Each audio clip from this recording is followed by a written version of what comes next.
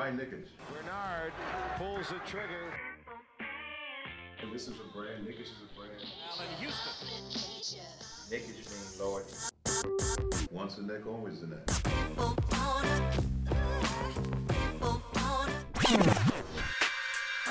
touches, puts up a three. Won't go. Rebound back. Back out to Allen. His three-pointer. Bang!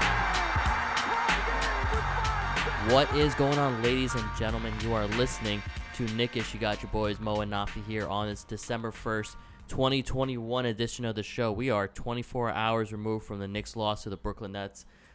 Score was 112-110. But first off, let's hear how my man Nafi's doing. What's going on, man? How you doing? All right, bro. I mean, just the very fact that we fucking lost those motherfuckers it's still got a bad taste in my mouth, basically. But otherwise, can't complain too much. How you doing, bro? Doing all right. I mean, it's crazy the effect that a Knicks win can have on the next day. Like the days after a Knicks W, it's glorious, man. I have a good ass day. I'm productive. that's probably when I'm at my best at work. But those Knicks losses, man, they take a toll, especially when you're so accustomed to it for years. But I mean, if you're ready to get into it, I'm ready to get into this loss. When it was the Brooklyn Nets and their 6-man, 3-6-man for the refs, basically going against the Knicks, and the Knicks lost by 2 points. If you ready to get into it? Is it 3-6, man? Would it be like 6, 7, 8? Kind of a. I mean, I don't know. They're all equal level. That's maybe. They got 8 guys on the court versus our 5 guys. We'll put it that way. But what? Let me ask you a question. Bro. That whole game, right? If you had to bring it down to one word on how you feel, 24 hours afterwards, you got to come up with one word for the result of that game on how you feel. What would that word be? I mean, bullshit. I mean, that's technically 3 words. I mean, bullshit, but like literally bullshit. Is that one word, or would that be like bull dash shit? Either way. I don't know where you got 3 from. It's either 1 or 2. It's 1 probably.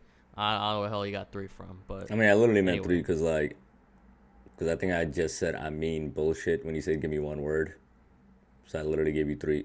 Either way, you see where I was going there. But bullshit. Just because like you saw the explanation, or like this is apparently from Julius, the explanation you heard from the ref. He was complaining about the calls, obviously, which we'll get to it, but like that technical was bullshit. So that's why, you know what, bullshit's a good word to just encapsulate the game. But so Julius was saying that apparently he's not getting the same calls as, say, KD or Harden. And I'm paraphrasing what Julius said, because when he gets hit from the defenders or whatever the fuck, it doesn't look as bad, or like it doesn't like really faze Julius. So he's getting penalized for being strong as shit, basically, is what this ref told Julius. I want this shit investigated, and I want this shit like turned upside down, bro. Like we as a fanhood have to put our foot down. And I'm only partially serious, but it was just some fucking bullshit. Like just seeing that, I was just like annoyed as shit, bro. Because part of me, just as we made that comeback going into the fourth, after what looked like the game was gonna be a wrap at the beginning of the second half, I was like, no, we're going to win this shit, despite the obvious discrepancy in how the game was being called for one side for the other, you know what I mean?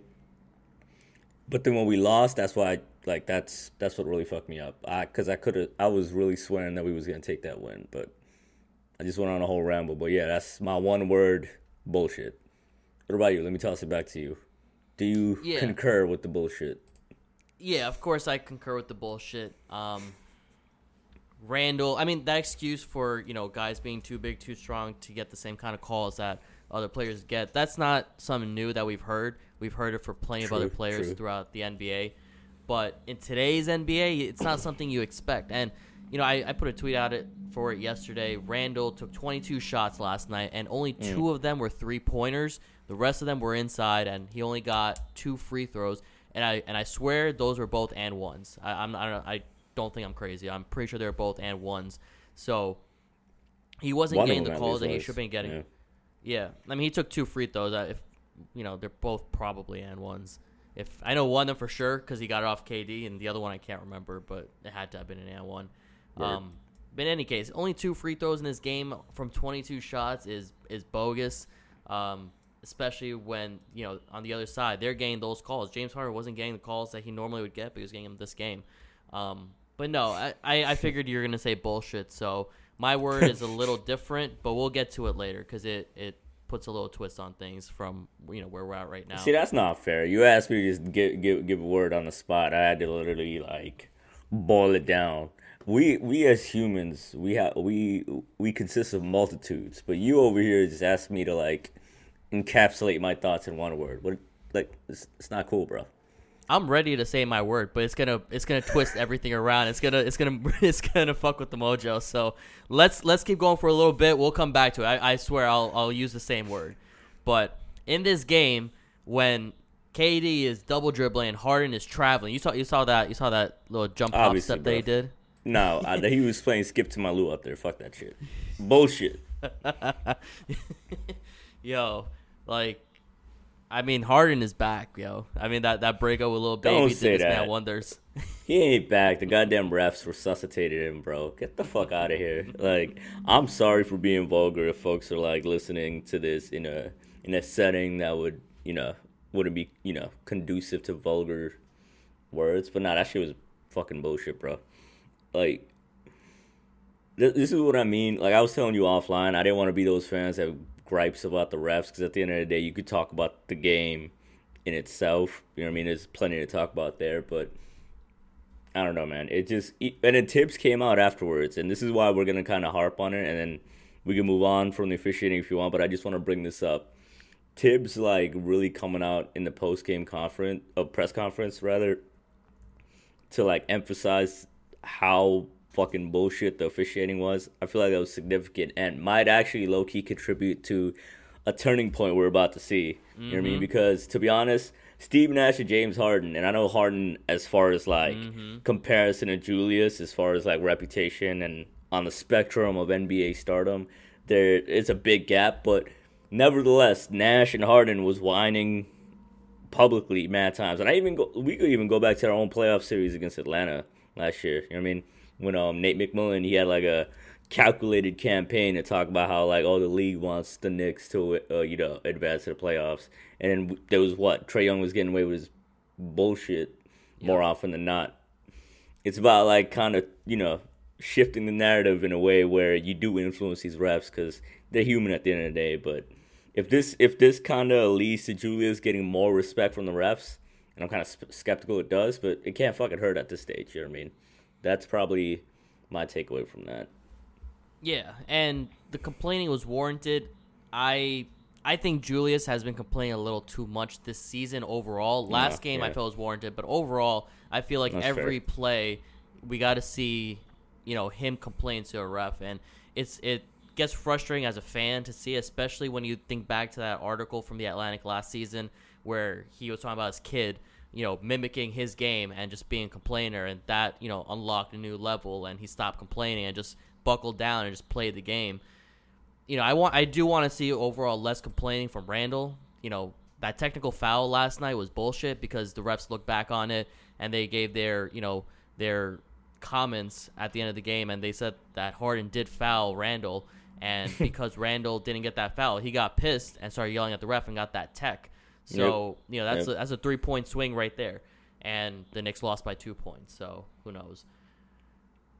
One note I want to make on that, though, and we can kind of dig into some other shit, but just about, folks kind of, rightfully so, Julius should be, I don't want to say scolded, but, as fans, we should be annoyed by the fact that, he got himself a technical in that moment, that crucial moment where, that's 3 points you're giving away in crunch time, you know what I mean? But at the end of the day, he had a right to be that fucking pissed, you know what I mean? So I can't even front that on the fact that by far that was the best game he had that season. In my opinion, that was his best game of the season so far, top to bottom as far as effort. And just looking at the numbers, you know what I mean? And it's kind of eye-opening to imagine what his scoring numbers would look like if he actually did get the calls that he deserved, you know what I mean? But at the end of the day, I do agree he shouldn't have got that technical at that moment. You know what I mean? Mm-hmm. Yeah. It would be nice, though, if he's able to keep that kind of level of intensity every game. That's something that's been an issue. I was just looking at the numbers earlier. His shooting numbers are horrible right now. Like they're terrible. I think he's shooting under 35% from the three. I was just looking at some advanced numbers. He's ranking in the bottom half of his own team, and when you compare it to last season, obviously it's a bar that he's going to continuously be compared to, because you kind of expect him to be able to at least be 80 to 90% of what he was last season, especially once he gets that max contract. So he and RJ both need to step it up. I don't know what's up with RJ. I know he left in the middle of the game. I haven't seen any updates. Have you? No, I mean, and that's like the Leon Rose front office to a T. They're gonna keep it tight-lipped. You know what I mean? In fact, like half the roster seemed like it was questionable last night, and it seemed like we was gonna see Jericho Sims get mad playing time that night. You know what I mean? Yeah. Because like I think it was like mad people was questionable, so I was just like, yo, it's probably gonna be 8 available players, but a lot of them played. But point being, they're vague about injuries, and I didn't like that it was just like, oh, he left because of an illness. And they would say non-COVID illness, but now I'm scared that it might be COVID. I don't know. Would they go to that extent to lie? I don't know. But that's RJ, bro. I was worried sick about that throughout the game. That was a stressful overall night, to be honest with you. Like the officiating, how close it was, and then the RJ situation. Yeah, we thought Sims might get more minutes because we didn't know that Mitch was going to play. So now that Mitch, is brought up, are you one of those? Were you someone? What? Nah. Were you annoyed at Mitch at that last second play when he fouled James Johnson? That basically got the 2 free throws that iced the game. Yeah, he should have just went straight up. And like, I fucking hate Reggie on the call. I hate Reggie on commentary, like most Knicks fans.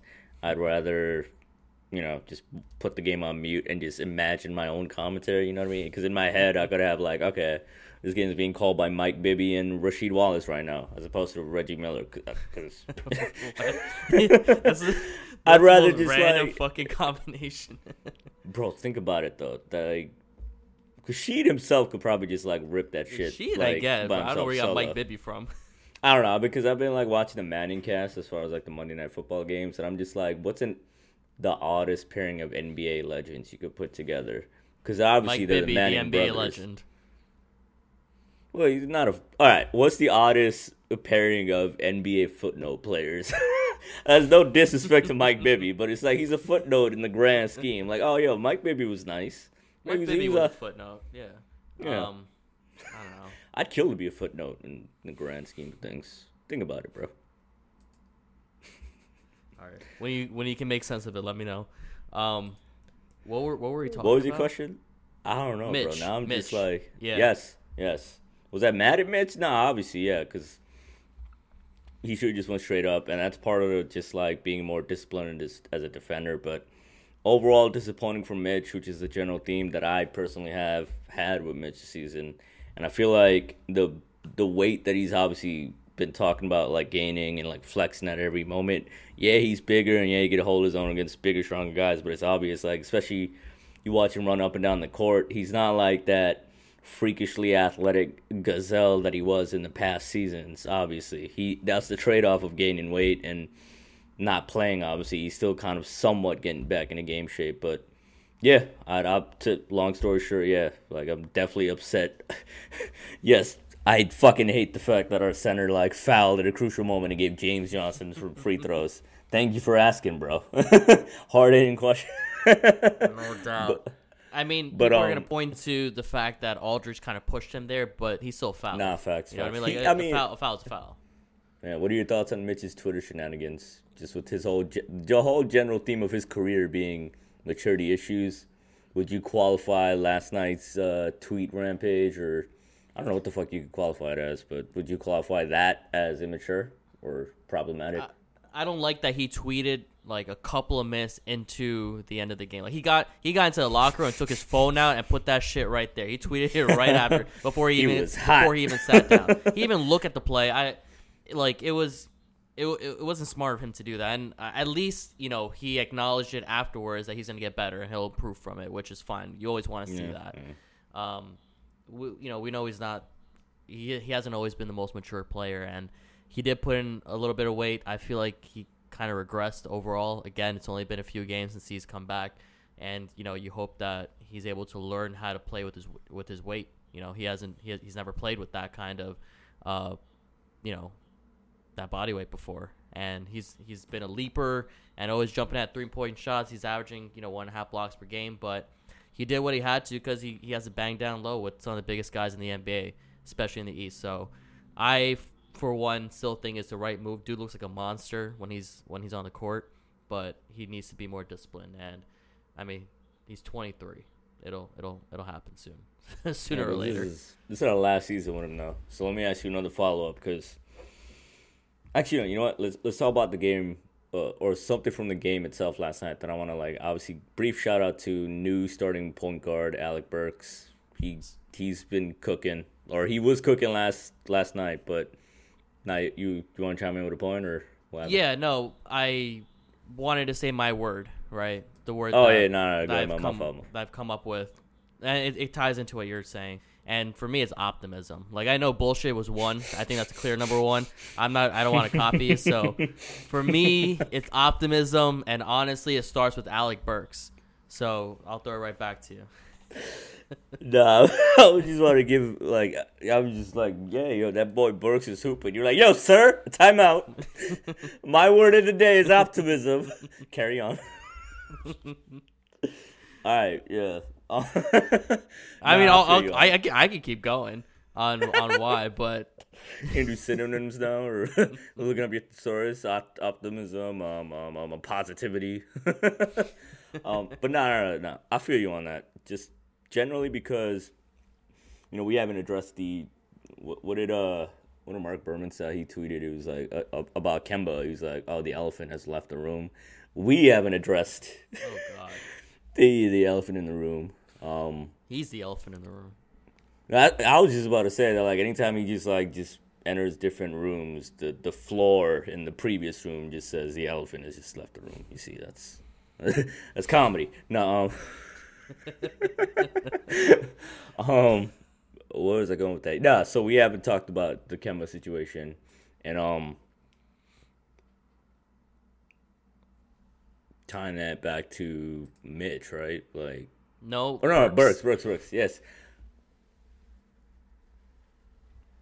Alec Burks has had very, his numbers from his 2 starts, right, against the Hawks and last night's Nets. He's averaging 24 points per game, 6 rebounds, 4 assists, 2 steals, and he's shooting 47% from the 3 and 42% from the field goal. But when that killing it. And the reason why he's starting is because Kemba couldn't live up to what we hoped for Kemba. So I think there are, there's a lot of stats out there that people put up to justify why he's no longer in the rotation. It was hella awkward that they kept putting, he was in the bench. It was hella awkward that the video camera, the camera kept going to him for his reactions during the play. And dude's smiling. He's a nice ass guy. Obviously, he's gonna be supporting his team, but it's fucking awkward. Did you see those stats that people were tweeting out? Yeah, I don't know. I don't know the numbers off the top of my head right now, but I think Fred Katz at The Athletic had the perfect summation. Mm-hmm. One of my homies, he travels a lot for his job, but he's still a big Knicks fan. He has been able to watch most of the games. He's probably only seen a few, but he was asking me just yo, what's the situation with Kemba? And I was just yo, here literally screenshot of that Fred Katz tweet. It was here's the summation. Basically, Kemba's been. No, that was just the bomb I had set to go off. I don't know. Completely ignore that. Yeah, so Kemba basically, all the advanced stats basically said our team performed better, drastically better anytime he was off the court.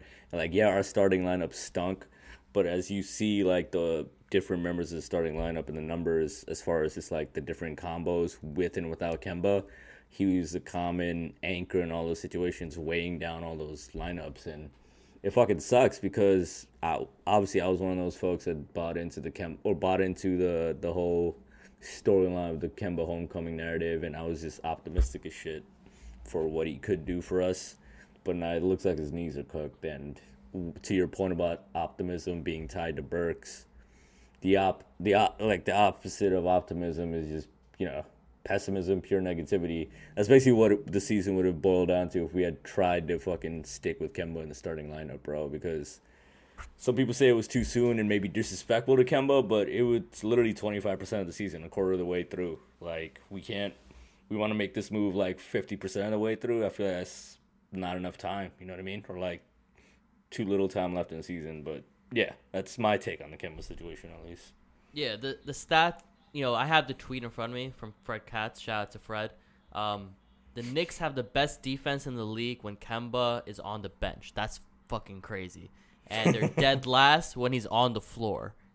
That's literally Crazy. polar opposites when Kemba is on and off the floor. Best defense versus worst defense. And the Knicks are 27. And, we brought him in thinking that he'll improve the offense, and that was a flip for, Alfred Payton. But when he's playing, the Knicks are 27th in the league, and they're 9th when he's not playing. So, numbers don't lie. We all love Kemba. His run with the Hornets was dope. He had a solid 8 seasons, and obviously UConn and the Bronx native, and we have a ton of respect for him. But the numbers right there are just, you could just say it to anybody. There's no one out there who can justify why he should continue to be in the rotation for this team. And there's another stat that came out that the Knicks are outscored by 122 points when Kemba was on the floor this season. That's the absolute worst plus minus for any player on a winning team right now. So, it's crazy. It would have been nice if Kemba was on a team like 5 years ago with Melo. That would have been great. But the storyline was there, but it just wasn't the right time. And at this point, Kemba's career is kind of in question. But overall, despite Kemba's play, the Knicks are still 11-10. And that's a 50-something% winning streak. If that's basically like a 43-game winning season at this point, if the Knicks continue at the pace that they're going out.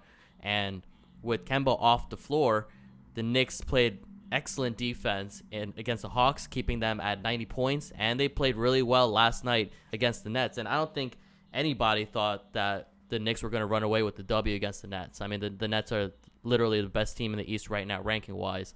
But they kept up with them. Julius only scored 2 free throws, only took 2 free throws, and Alec Burks is a brand new starting point guard, and he's dropping buckets left and right. And we got the bench, up and going, and things look like they're starting to get back together because you're going back to the essentials and the basic, which is defense.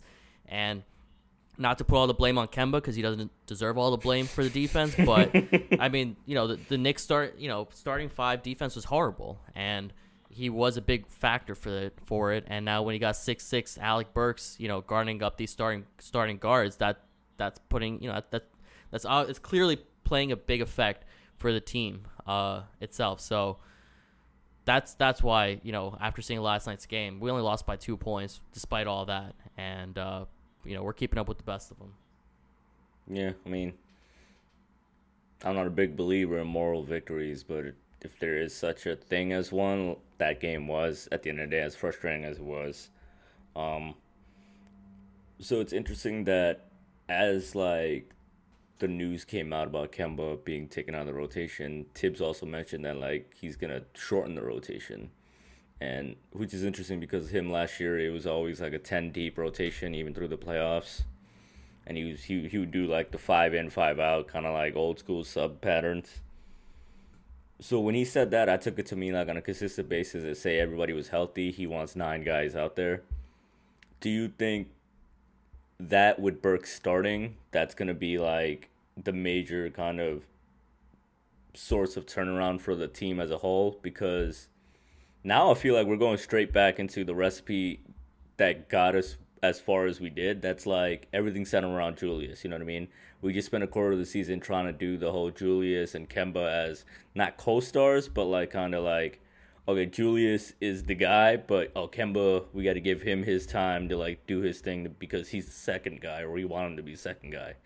And they played those cards, and it didn't really work out because he wasn't good enough. To your point, he wasn't good enough offensively to offset the damage he did to our fucking defense, bro. It hurts to say, but you know what I mean? He was an anchor for us on that end. But all that being said, do you think that's going to be what's going to drive us to get back on track as far as the elite trajectory we thought? Going back to Julius over everything plus a short rotation where, you know what I mean? Everybody is familiar and plays tough defense. You know what I mean? I mean, why not? right? That was a winning recipe last season, and to me, the biggest factor apart from Kemba for why the Knicks weren't winning the games that they should have been winning was Julius looked lost, and he's shooting horribly, and just he didn't seem to know what his role on the team was. I think he knew he had to be a superstar, and he was forcing shots, but at the same time he was being passive when he shouldn't have been passive. He just didn't look right. And last night was the first time in a while that he's looked right. Even in the Atlanta game, he didn't play so well. And luckily for us, the rest of the team played well. At least offensively, he wasn't too good, but he was contributing elsewhere. But last night against the Nets was what we become accustomed to from last season, and that was a winning recipe. So I don't see why not. I mean, Alec Burks isn't a guy that you have to appease. He's a plug and play. Whatever you want, he can do. If you need to dish the ball, if you need him to score, if you need him to play defense, he'll do all of the above. And that's what you need. I mean, not that Kemba Walker was someone that you needed to appease, but I think they felt that they had to because he was the quote unquote prized free agent acquisition from this past summer. And I think I feel good about it. If that answers your question. No, I was asking, do you think you feel good about just us going back to that recipe, Julius, as everything centers around him offensively? Is that not? I don't want everything to. I'm a little disappointed with RJ Barrett's play recently. I think he has a capability of stepping up, and we're seeing IQ and notably Obi Toppin doing things that they weren't doing last season. So he's gonna have more help, but I think he should still be the focal point in the offense while everyone else is contributing and elevating, their level of play compared to last season. So why? What do you think that should be the move, or what are your thoughts?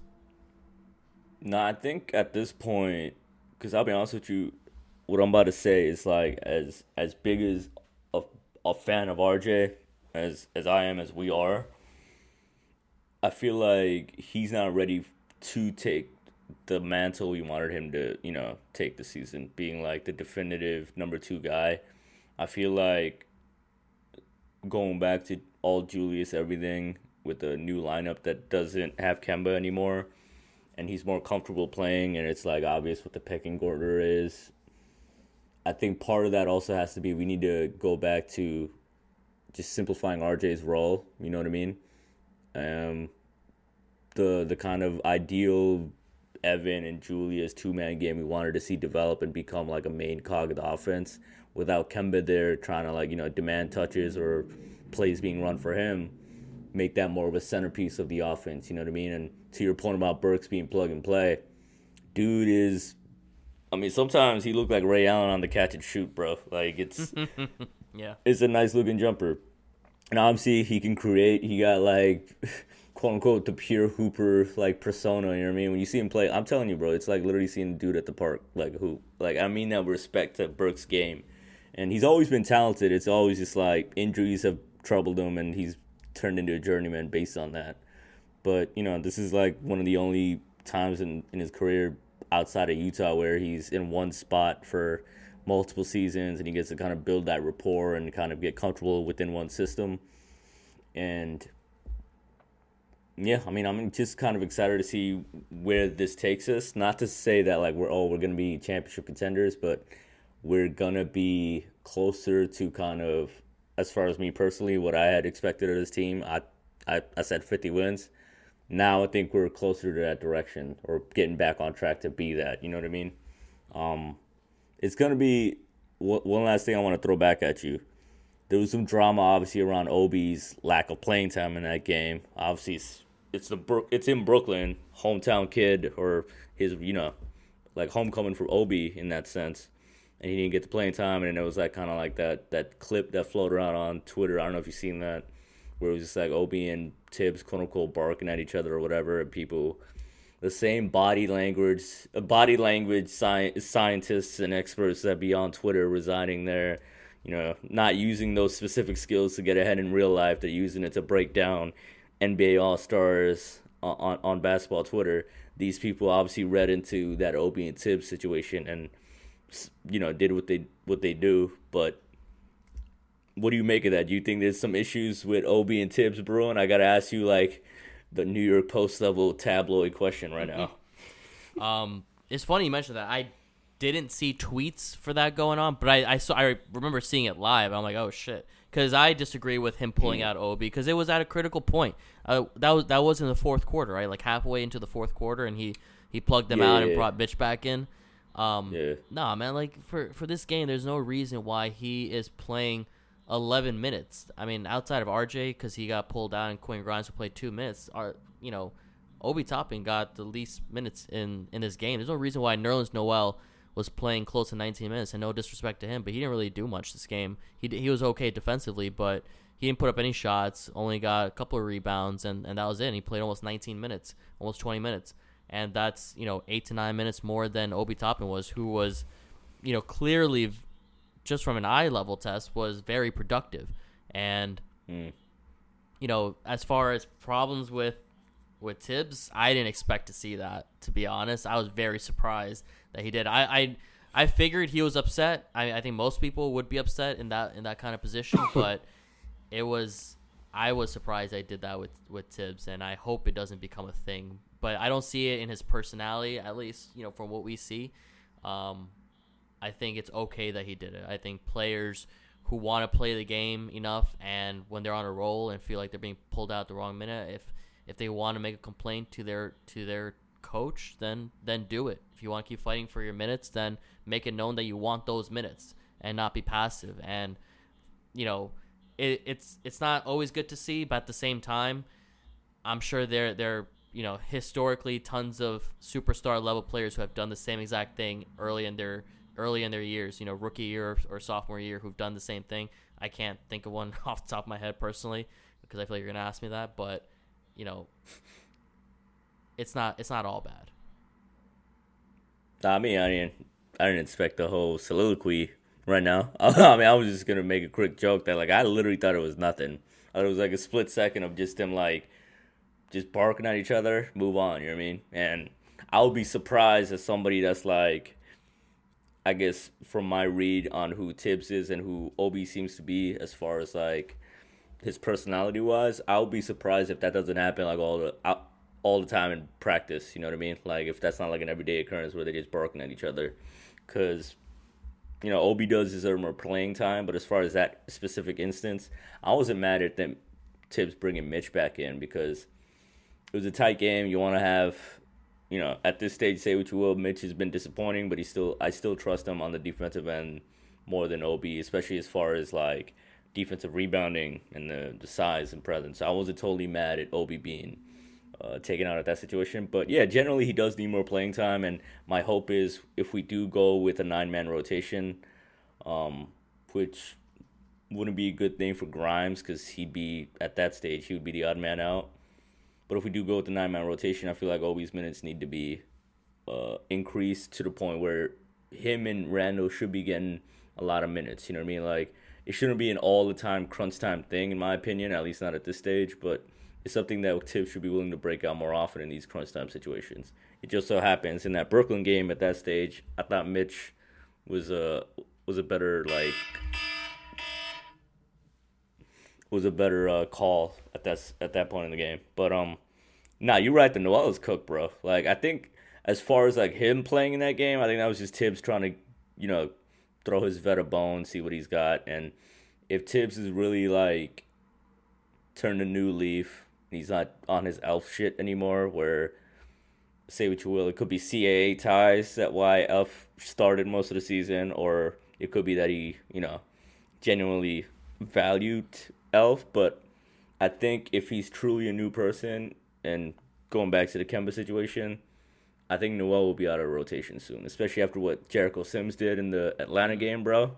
That was the game that kicked off my initial optimism. I legit thought we'd beat Brooklyn. You made a good point that they're at the top of the top right now, basically, even without Kyrie. But I legit thought even at the end of that game, despite all the bullshit, we was gonna win. But the Atlanta game is where that positivity all kind of got kickstarted. You know what I mean? Mm-hmm. Bro, your quick thoughts from that game. So we talked about the bad bullshit game. Let's talk about the game that actually, we saw the young kids do their thing, bro. Fuck Trae Young. That's my thought. Agreed. I concur. We good?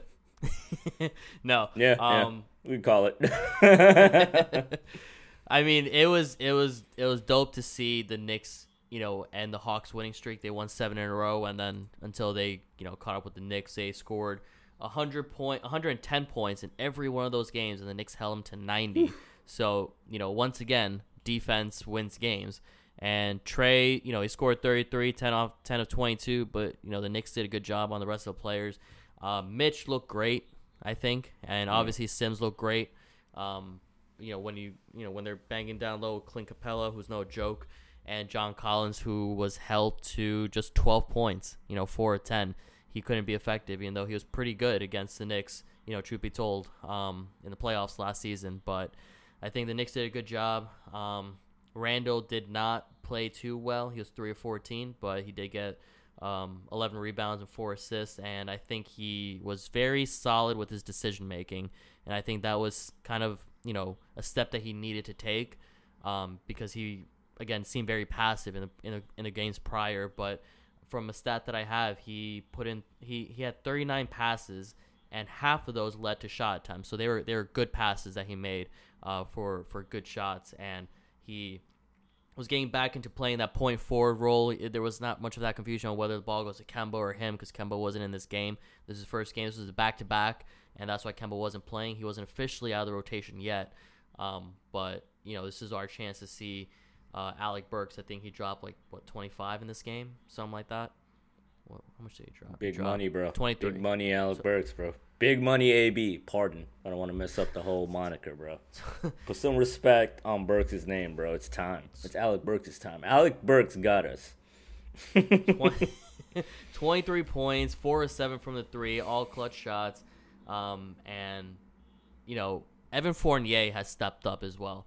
The Knicks are 7-0. I don't want to say stepped up, though. I don't want to say stepped up because there was some very frustrating defensive moments last night. But, I generally do agree. Good things are happening for Fournier. Just wanted to throw that in there because he's I'm getting not gonna better. Lie, I was cursing his name a little bit. He did hit the clutch basket at the end to tie the game. So I'm gonna let that one kind of supersede his faults. I think he made up for it. But the Knicks are 7-0 when he scores 15 or more. Actually, I don't know if that applies anymore. Maybe they're 7-1 now after last night. He scored. Fucking Brooklyn. What did he score? No, he scored 13 points. So the Knicks are still 7-0 when he scores 15 points. That's funny. If he made that last basket, he would have gotten 16 points. The Knicks would have won. Fuck. Yo, the prophecy is foretold, bro. That shit is basically law now. All right, we gotta keep that in mind now. Yeah. What are your? That might actually help with. What are your 2 cents? What are your 2 cents with the Knicks Hawks game? On the Knicks Hawks game or on Evan? Or Knicks Hawks in general. generally? If you want to bring Evan into it, that's cool. Now my biggest takeaway from that is just